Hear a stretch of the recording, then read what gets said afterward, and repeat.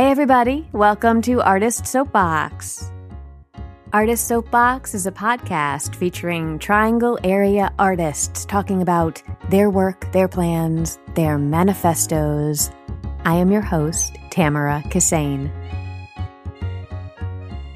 Have you ever wondered what it's like to be a podcaster? Does arts journalism interest you?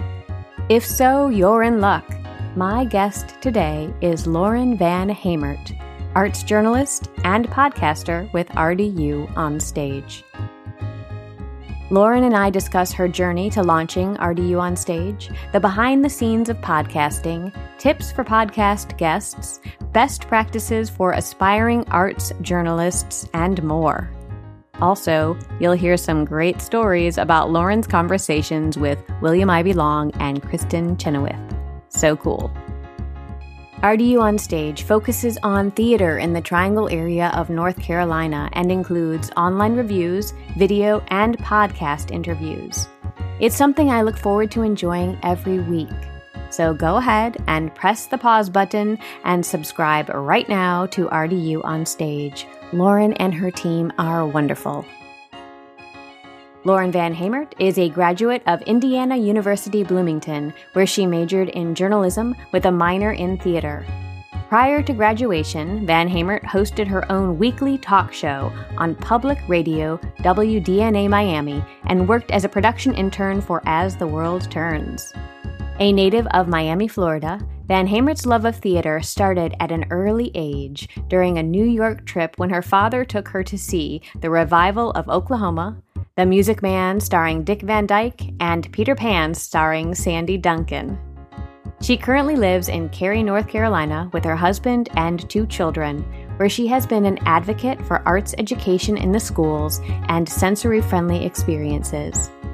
She is a member of the American Theater Critics Association and host of the RDU On Stage podcast. Follow her on Twitter, Facebook, and Instagram at OnlyLaurenArt. See links in the show notes for more. Enjoy the episode. Hi, Lauren. Hi, how are you? I'm good. Thank you so much for being here. I'd like to start by talking about language. In our pre-interview phone call, you said that you prefer to be called an arts journalist rather than a theater critic or reviewer. Why is that? It's semantics. I'm really going to start with this. I really think it's semantics, and maybe it's just my own hang up about this, but I feel like the word critic and being critical has such a negative connotation to it. Like, we are going to the theater to write and review and be overtly critical about a medium that we all really love. I haven't met a theater critic yet who doesn't love the theater, and yet the idea of being overtly critical about something kind of bothers me. And I also feel like, for me, although I did start out just writing reviews, now most of my time is spent doing interviews and videos and having conversations with people about the theater, and very little of my time is spent doing reviews. So I feel like the term arts journalist, and it's kind of funny, that term was kind of thrust upon me or imposed upon me by other people on social media who would refer to me as an arts journalist. But the first time I saw it written, I thought, yeah, that makes much more sense to me, because I feel like it covers much more the scope of what I'm doing, and it's a much more positive description of what I'm doing, because I really do love the theater. Mm-hmm. Not that all my reviews are positive, and I don't think they have to be. I think you can be constructive in your criticism of the theater, but I think when you say theater critic, I think of some old stodgy 80-year-old white man sitting there behind his notebook taking notes and overtly being critical and negative. And that's never what I intend to do. And knowing the theater critics in this area, that's not what they're trying to do either. We all really love the theater. So for me, I prefer arts journalist.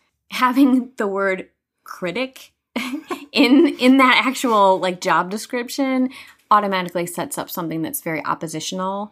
And confrontational. And as an artist, you prepare yourself to read something from a theater critic with your armor on. Like there's some anxiety that comes with seeing that a quote critic has come to see your work.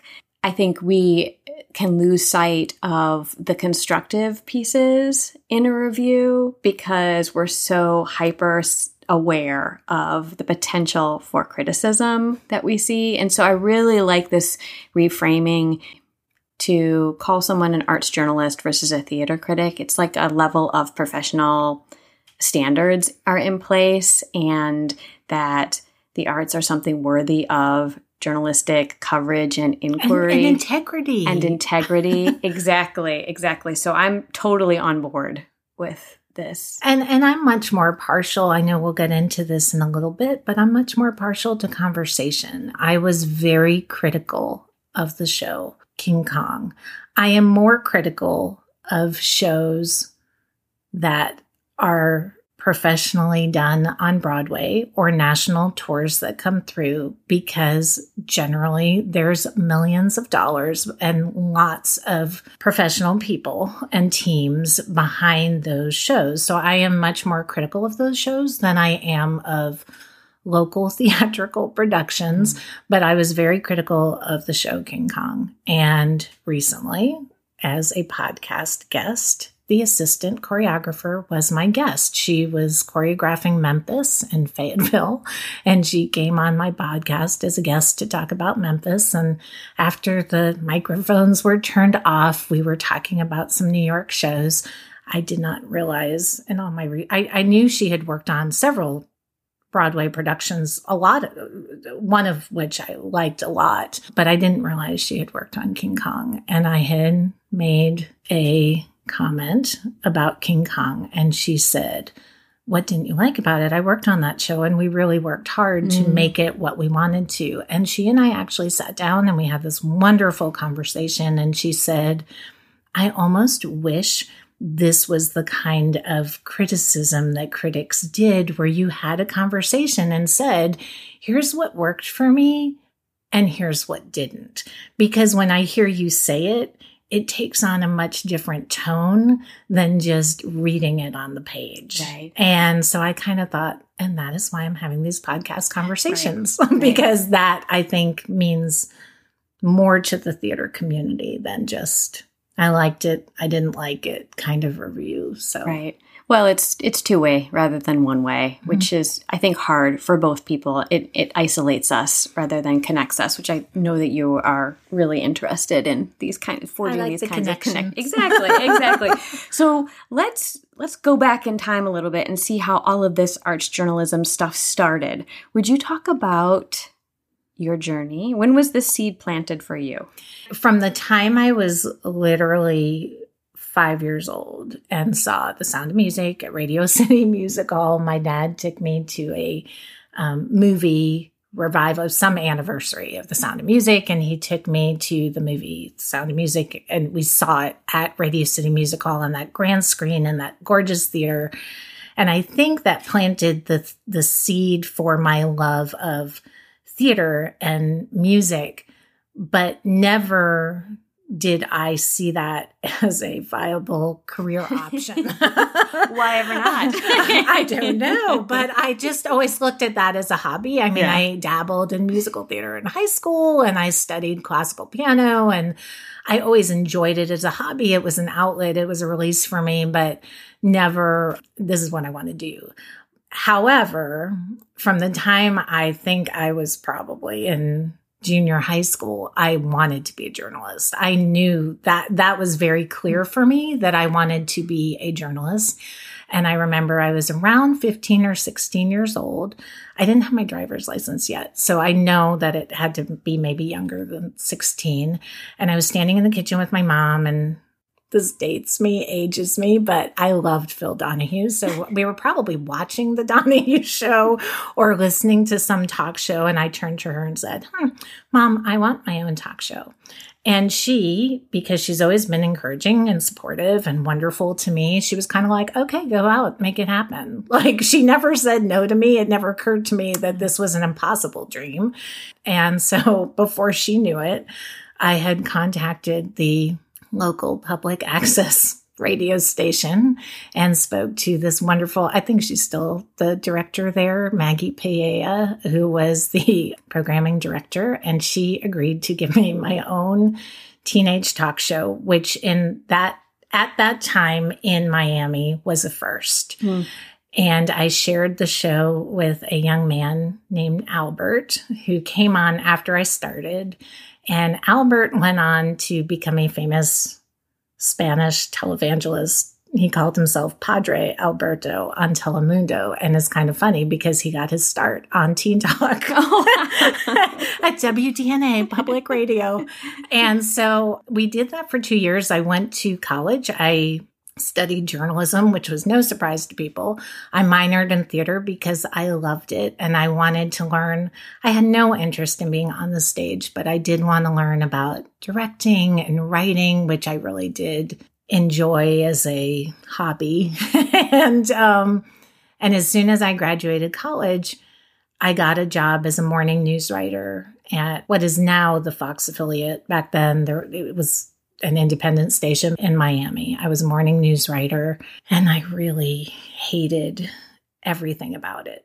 And I was so disappointed because, all these dreams I had of becoming a journalist, I was like, oh my gosh, this is what I've wanted to do my entire life. And now I'm doing it and I hate it. And so I quit with the idea that I was going to move to Chicago. And at that time, my dream job was working for Oprah. I don't know why this was my dream job, but it was. I just thought, I'm going to work for Oprah and she's going to make everything better. Right. She does do that. She's going to wave her magic wand and make everything better for me. That's right. And as fate would have it, Hurricane Andrew hit Florida and destroyed my parents' home, my childhood home. And I ended up staying in Florida and kept I held on to the pipe dream of moving to Chicago for several months. And as it became very clear that the rebuilding process was going to take a really long time, my dreams of Chicago just faded away. And I, at first, helped my mom keep her business afloat and then actually went to work for the Red Cross, which was doing such amazing work down there. And so my journalism career was diverted. I kind of say it was diverted for the next 30 plus years. And it wasn't because I went to work for the Red Cross. I ended up getting married in that time and having 2 children and made kind of a conscious decision to become a stay-at-home mom. We moved to Raleigh. It was really important for me to be home with them and enjoy those precious child rearing toddler years. They're potty trained now. That's right. No, so much has changed. So much has changed. Right. They're driving. They're independent people. My son's just finished his sophomore year of college. And wow. They don't need me quite as much. They'll always need me as a parent, but they don't need me to be there 24/7, taking care of them, putting them to bed, reading them bedtime stories. And so, kind of as they got older, over the last few years, I was kind of like, okay, what do I want to do now? What do I want to be when I grow up? And about a year ago, I saw an ad for Broadway World and it just hit me. Oh my gosh, I can be a journalist and marry my love of theater and write about this is amazing. Mm-hmm. And so I started working for them. And then in January, started my own website and podcast, doing the same thing, but kind of expanding the coverage. And it's a full circle. It's kind of funny because I said to my mom, actually, as recently as last night, this is a full circle moment for me because I'm right back to where I started when I was 16 years old, because my podcast is very similar to my radio, to Teen Talk, in that it's an interview show, Teen Talk, I talked a lot about different topics, but I did cover the theater. I mean, I interviewed Charles Honey Coles, who was a legendary tap dancer. A lot of people know him from his appearance in the movie Dirty Dancing. He was the band's leader, but he was a legendary tap dancer, and he was one of the first interviews I ever had. Back then, Emilio and Gloria Estefan, they had a bar mitzvah band called the Miami Sound Machine. It was before Gloria was Gloria. And John Cicada, I think he had just graduated from Miami High School or something. And so Emilio was a guest that I had on my little talk show. So it's kind of funny. It's a real full circle moment for me doing this podcast, because it feels just like Teen Talk, except it's 34 years later. And now my daughter is actually the age I was when I had Teen Talk. Let's talk a little bit about your podcast, RDU on Stage. You are a creative person. Clearly, you write, you podcast, you're a visual artist, you're trained musically in voice and in piano. You have some theater training. Why did you choose theater? And I'm especially curious about this because, correct me if I'm wrong, but it doesn't seem like you are actively making theater right now yourself. Why spend your time talking to people who are doing this? Because they're much better at it than I ever was. I should say I really was a good musician. I was a good pianist at the time. But I really was never a good actress. I was never good at theater. Maybe I could have been a decent director. It's funny, my senior year of college, I had a final project due, and I had picked M. Butterfly. And I remember my professor saying, I hate that show because I never understood that play. And I said, well, I hope to break it down for you and make it make sense. And after I did it, I got an A in the class, and he said, oh, it finally makes sense to me. Like, I get what he was doing. I get what he was writing about. At least your interpretation of it is very clear for me. So I feel like I maybe could have been a good director, but like I said, that was never really a career option for me. But when I started working for Broadway World, what I was finding is I was very limited in what I could do. So I would go, I'd review a show, or I'd do these interviews, and they'd be very light and fluffy and brief, very short. Right. Easy to digest. They never went really in depth. The Broadway World audience doesn't want that or expect that. Very little room for video interviews on Broadway World. They don't quite know what to do with video interviews. But what I was finding, whether I went to the theater or I was interviewing someone at the theater, is I was having these fabulous conversations with this community about their process, about their mindset, about the choices they were making in their seasons, about just things that were really interesting to me. And I thought, I need to do more of that. There needs to be a way to elevate what is happening here and give these theater makers a platform to really tell their own story without it being kind of this fluffy article or this like brief synopsis of what the show is about.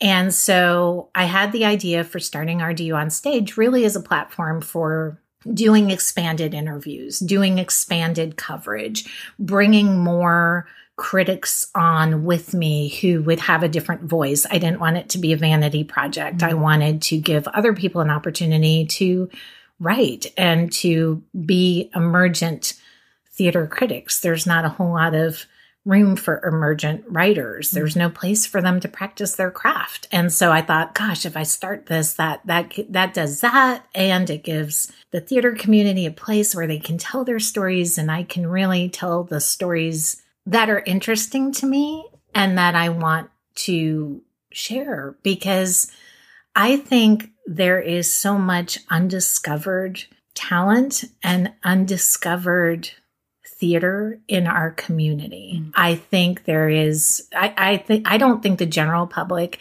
has any idea. Everybody knows about DPAC. A lot of people know about North Carolina Theater. Those are great theaters.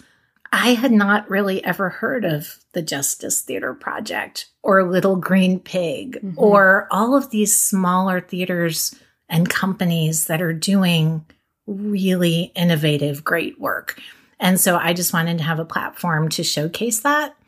And when I started doing kind of the market research, because I don't jump into anything blindly, when I started kind of asking the community, like, is there a need?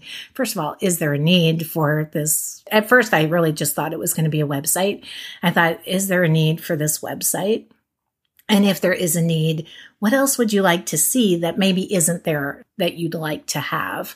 And somebody said, oh, you should do a podcast so we can have these conversations in a very public way and people can hear them. And I thought, ooh, that makes a lot of sense. And so that's how the podcast was born. That's how the website was born, really just as a way to expand the coverage of the theater community here by doing reviews, by doing interviews. There's a lot of really good review sites in our area. So that seemed to be covered, but there wasn't really a site that did the reviews coupled with interviews, coupled with a podcast that would kind of provide all of that. Right. And so that's what I wanted RDU on Stage to be. And I think we're getting there. I think we're almost there. There's a lot I'd like to see, but I think we're getting there. And it's exciting to see how the community has embraced it so much.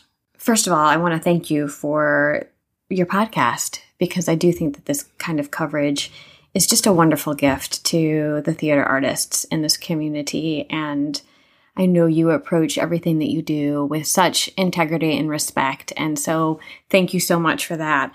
What's it like to be a podcaster, Lauren? Oh, man. How much time do you have? When I called you initially, and I have to tell your audience how gracious and wonderful you were with your time and your sharing of knowledge when I first spoke to you. And I spoke to you before RDU on Stage was a thing. You tried to tell me how hard this is. I know you did, but maybe I wasn't listening because I had no idea how time consuming and hard it is. I do a great deal of research with every podcast episode. I really think research is, for me, the key to doing a good interview. Preparation, I think, is super important. And so that by itself is time consuming. The interviews are a joy. It's my favorite thing to talk to theater people. And I could do that. I do that almost every day. And I think that's a gift. But then the editing process and teasing out what I might find interesting or what they might think is interesting that may not be interesting to listeners.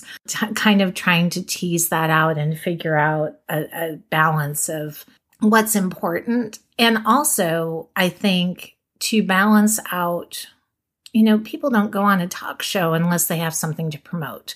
So obviously people are coming on to RDU on Stage and I'm asking them to come to promote their shows because, again, I want to give that platform, that visibility to theaters to say, come to see our show, listen to these great artists.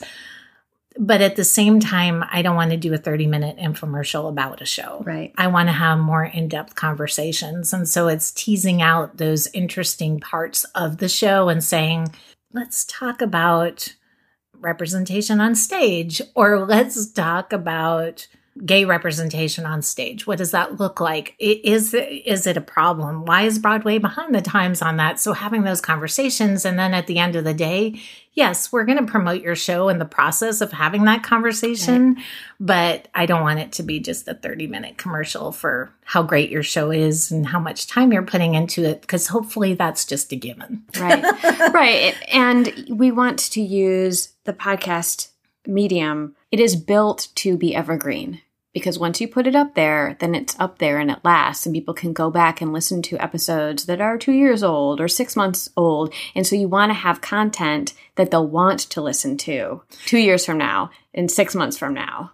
Well, and I think to get an insight into the creative process, into somebody's career, if they've had a fantastic or long, lengthy, beautiful career, to get that insight through those conversations, I think is really a beautiful thing. And to document it, one of my favorite local interviews was with Ira David Wood. Both Ira David Woods. Yeah, right. Ira David Wood III, Ira David Wood IV, father and son, talking about their life in the theater. And it was to promote the show, A Life in the Theater, which they were both starring in. But to hear David talk about his life in the theater, which has spanned decades, that is a gift for me to witness. Mm-hmm. It is the most listened to podcast episode that I've done. So I'm guessing other people think it's a gift too, to hear him tell those stories before he retires from Theater in the Park. I think that that's really special. So that's a great example where we were promoting a show. Yes. But we were having this great conversation about his career, their relationship, Ira's take on stepping into the role of Scrooge, kind of working with his father, how that relationship dynamic works. It's really, those are my most interesting conversations. It's funny that you say that because I remember that episode and I did not, until you mention it, even remember that it was associated with a show. And that might be because time has passed. And that's the brilliance of not my podcast, but that is the brilliance when you craft the podcast in a certain way that you don't want people to remember, oh, it was a 30-minute, because then it dates itself. It becomes kind of an archived episode that's no longer relevant. That episode is still down. I mean, it's kind of funny, but when people listen to the most recent episodes and then go back on the episode list and they look at that one and they're like, oh, let me listen to that one. Mm-hmm. It's really interesting because it doesn't date itself just because at the end we plugged a show that they happen to be in. It really is talking about his career and their relationship, which is really a beautiful, special thing to encapsulate. And I feel like I don't know either of those two men, and I feel like I have a relationship with them now. I mean, I wouldn't know them if we crashed into each other on the street, but hearing about all the things that you mentioned, I feel a certain artistic closeness to them. And I think that's part of the storytelling that we do that's kind of folded into the podcasts.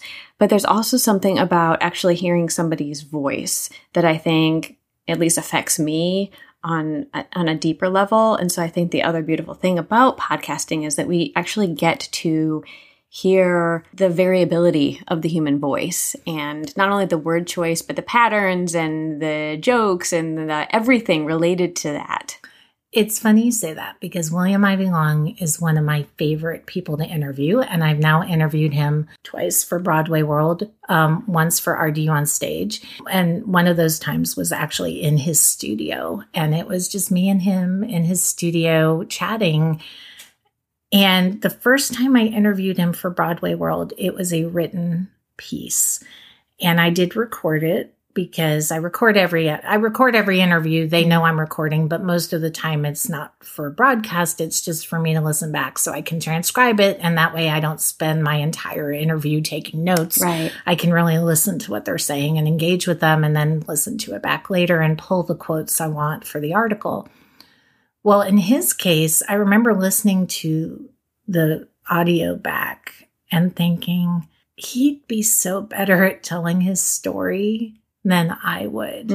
Anything I write in my article is not going to capture the essence of this really interesting, talented, I think he's a beautiful person, beautiful man. He is a character, and I can't paint a picture of that character. I can give you maybe a glimpse in my writing, but I'm really not that good a writer to really encapsulate who he is.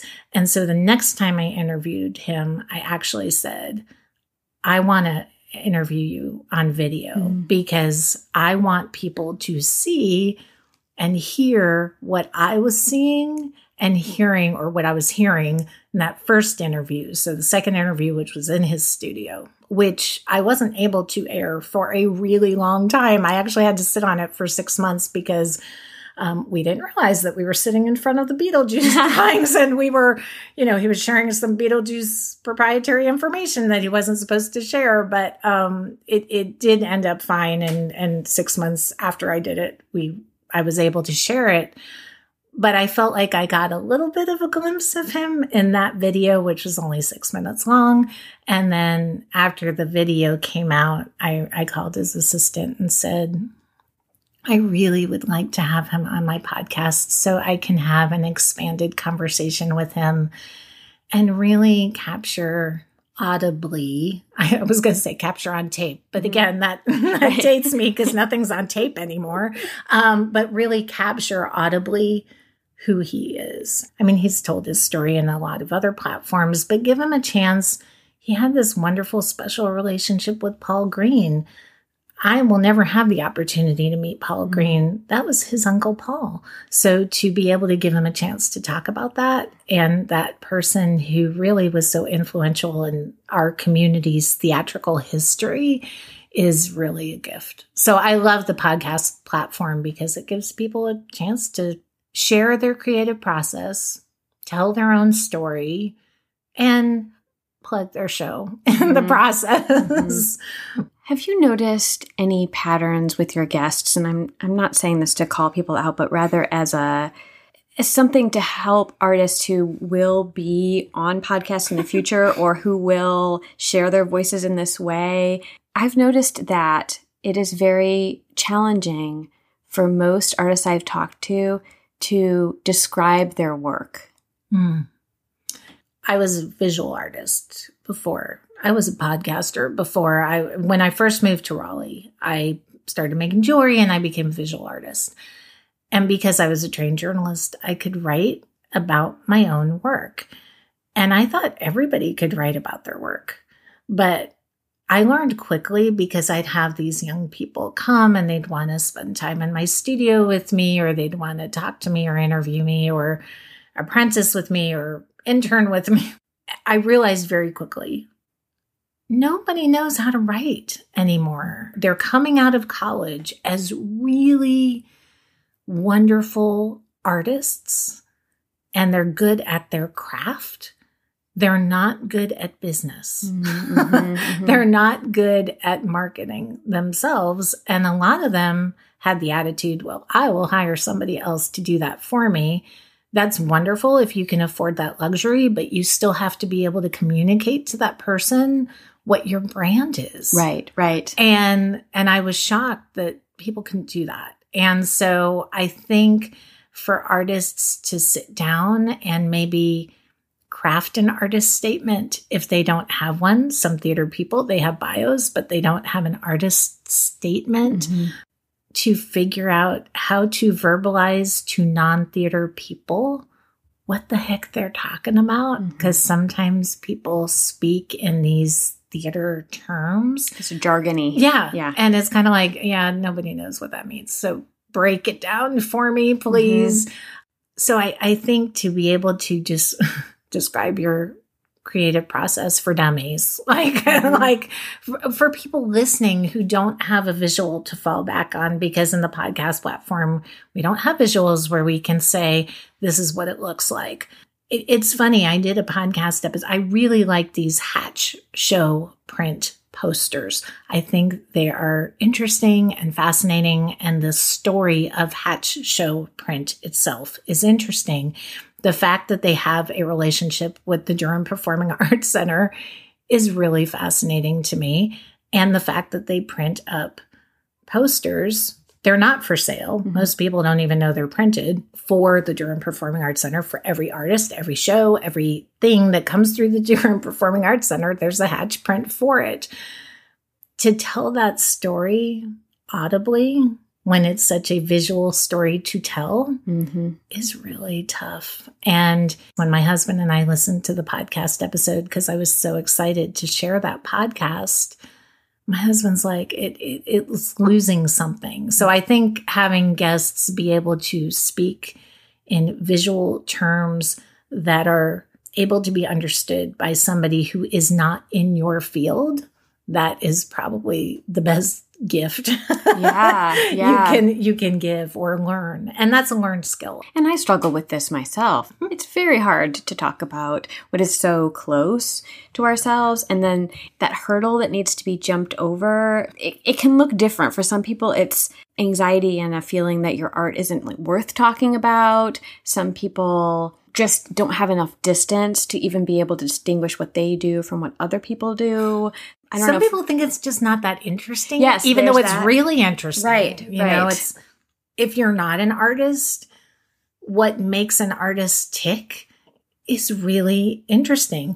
The evolution of a play is interesting. I think people think you show up and there's the play and wow, it just happened overnight. But all the things that go into making that piece, where did you come up with the idea for this piece? You know, why would you think that this is an interesting story to tell? And why is it an important story to tell right now? Right. I think all those questions are more interesting, I think, to listeners. Well, they certainly are to us, right? They're interesting to us, but I think if you can break it down in a way that's relatable and accessible for people who aren't in the arts, it just does a better service to the art that you're trying to promote. Right. Because it makes it accessible. It's not like you're up here on a pedestal because you're an artist and you must have a brain that works different than everybody else. And I am a layperson who has no idea what you're talking about. And I think if we want to draw audiences in, or we want to, whether you're a visual artist or you're a theater artist, you're not just marketing your shows to other artists, you're marketing your shows to the public, and to be able to communicate why they should spend their time and money to come see your show versus the Avengers movie is you need to be able to make that compelling argument, I think. Yeah, absolutely. I think it's a form of advocacy, right? To be able to talk about your work. Great word. And the finances associated with it, and the time commitment, and the motivation. Because how can we expect people who don't make this work to know those things unless we talk about those things? There are many occupations that I know nothing about. And so if I don't have somebody in that field really break it down for me in the way that you're talking about, I won't have the same kind of appreciation that I would if we had a heart-to-heart about everything that goes into that particular job. Sharing that, educating the public, and educating other artists, and educating community members. I think it's really important. Back in the old days, we had radio shows, we had radio talk shows, so people were used to that format. And then we got away from that, and we got into this whole YouTube generation where everything is videos, everything is curated pictures on Instagram or curated stories on Facebook, and it's a visual story. And so now that podcasting is becoming more and more popular and we're going back to this Audible platform, I think people just have to hone those skills on describing what they do. You're not going to be on my podcast and say in 140 characters or less what your show's about, because we've got a 30-minute show. So we need to cover more than that and have a conversation about it. And not just about the show, but about the whys and the hows behind the show. I want to switch a little bit from the guests to what you see as some best practices for emerging arts journalists. What makes like a good interview? What do you take into consideration? The first element of any good interview, any good journalism, is being prepared, doing your research, doing your homework. It takes time. I get it. But I think doing the preparation and doing the research and being knowledgeable about what you're talking about does so much to disarm your guests, because some of my guests have been interviewed a lot. And so coming on my show is just one of, Kristen Chenoweth, the day I interviewed her at 5:30 in the afternoon. I can imagine she probably had done 10 interviews by the time she got to mine. Because if you're imagining they're on some sort of press junket to promote their tour or their show or whatever it is. So when you talk about these high profile interviews, they've done a lot of these. And so if you're prepared, it disarms them in the most beautiful way. When I spoke to Kristen, we didn't start out talking about Wicked. We didn't start out talking about Glenda or her voice. I realized through my research that her passion project is running a camp for young people in Oklahoma to learn about the theater every summer. And so that's where we started our interview. And that set the tone for the rest of the interview, where she was just comfortable and lovely with me. And it wasn't just this question, answer. It was, oh my gosh, I'm so glad you asked me about this because this is something I'm really proud of. And we were able to get into her childhood and why that theater in Oklahoma that bears her name now means so much to her. What were her parents thinking when they sent her to voice class? I mean, she grew up as far away from Broadway as a person could probably grow up. And so to go from there to having this beautiful career that she has, I wanted to tell that story. And yes, we talked about Glenda and Wicked and her songs and her music, but that other part of the story was really interesting and one that I don't think people have read before, at least not in one place. Right. And so I think preparation is key because it gets them to realize that you have a respect for them because you've taken the time to figure them out. And so you're asking, people say I ask probing questions. A guest the other day said, why are you asking me such probing questions? It's not because I'm being probing. It's because I've done my homework and I really want to know something deeper. The other thing I'm learning, or I've been reminded of doing this, is there is a trust element to interviewing someone. They are putting their trust in you. And if you've done a good job during the interview and you're prepared, sometimes they will share information with you that is off the record. I've had many people say to me, this is off the record. And then they share some juicy thing with me that another journalist might run with and say, ooh, that's really cool. That's something juicy or interesting or whatever.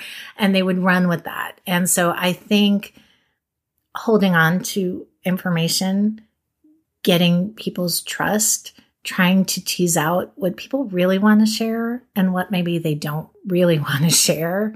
I think knowing how to figure that out, or even if you have a question about it, being mindful enough to say, you shared this with me and I just want to double check that you actually said what you want to say because I don't want to put you in a bad light or a bad position or affect the people you love or people that you've worked with.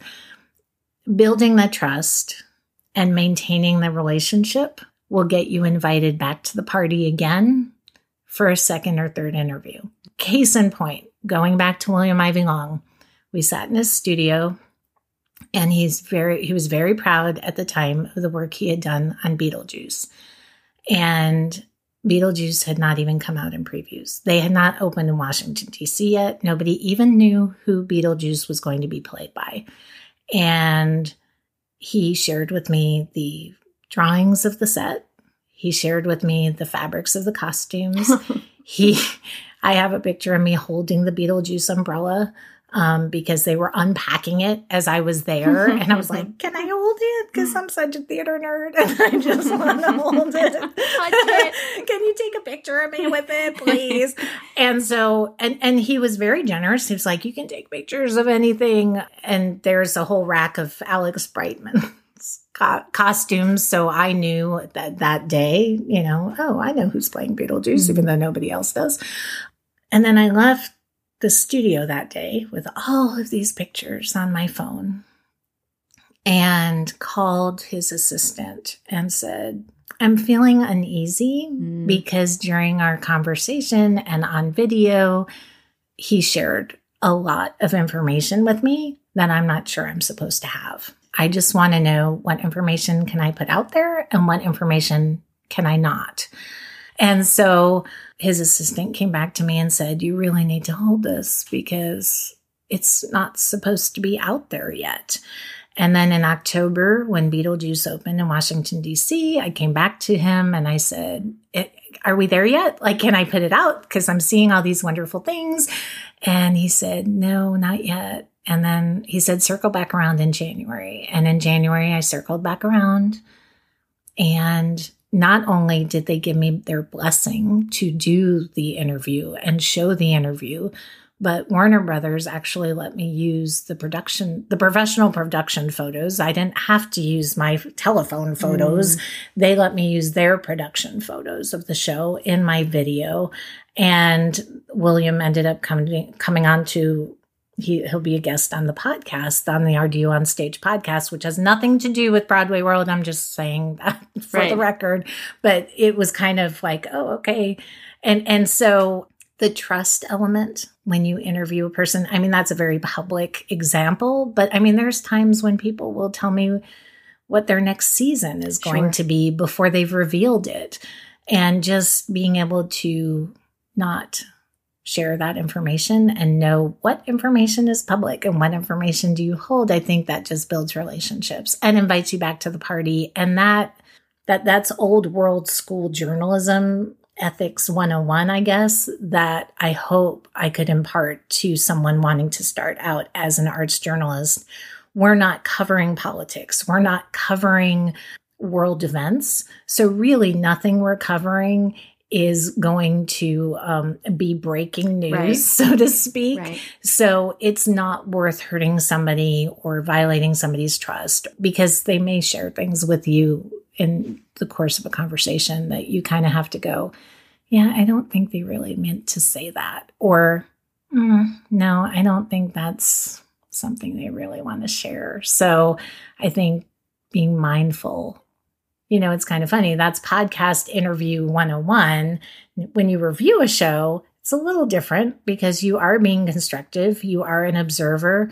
You're an outside observer, so you're not close to the show. So I think being able to constructively say this worked in a really effective way, and this didn't work in an effective way, that will hurt some people's feelings, but I think you also have to be honest. So as a reviewer, it's a little different, but again, you're not violating somebody's trust. You're just making an observation and an educated assessment on what works and what doesn't work. But I think the integrity piece of it is something that's getting lost in journalism now because of everything happening in our world, and even because of paparazzi. I mean, paparazzi is so invasive of people's lives, and that's just not the kind of journalist I want to be. And I hope other people wanting to become credible arts journalists, they don't want to be that either. Right. You are not the type of journalist who wants to write an expose. In the case of these interviews on the podcast or written interviews, you and I are trying to make our guests look great, and we have their best interests at heart. And so the idea is to lift up. And it's not just raising them up, it's raising the whole medium up.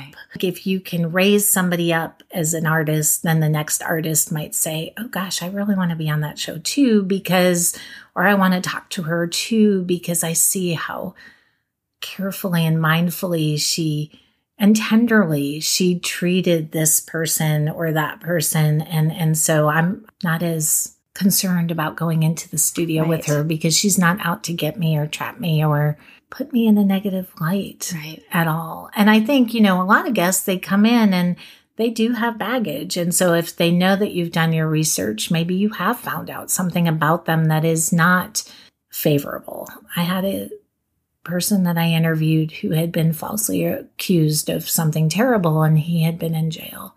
When I interviewed him, I could tell there was a little bit of a barrier there.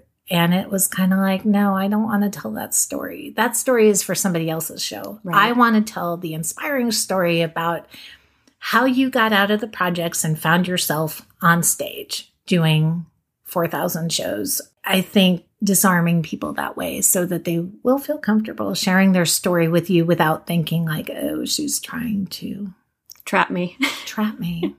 Right. She's getting me to say something I don't want to say.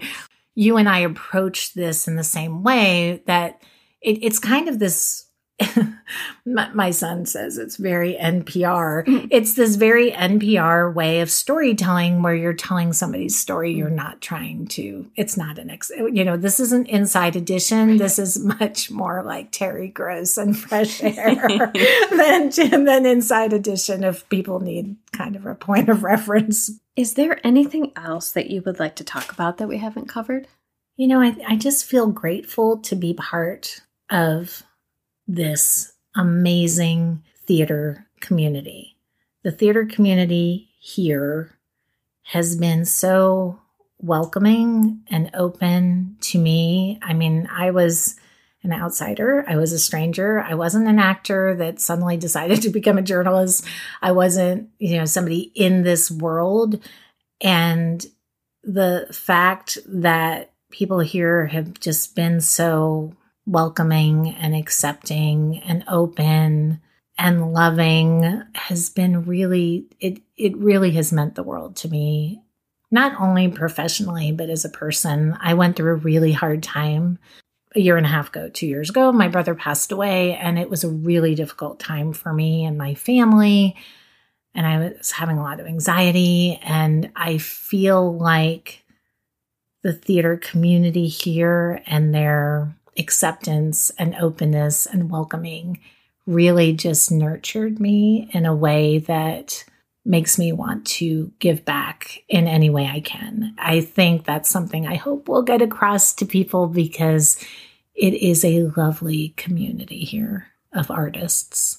Visual artists also, but specifically the theater artists that I've met are just pretty fantastic people. So I want people to know that. And I want people to go to the theater and support local theater, support DPAC, support the national shows. These are great tours that are coming through here, but also support the local artists and the local theaters that are doing really important, innovative, interesting work, because behind that interesting work are people who are just pouring their hearts and souls into it. And I think that's really special. So go to the theater.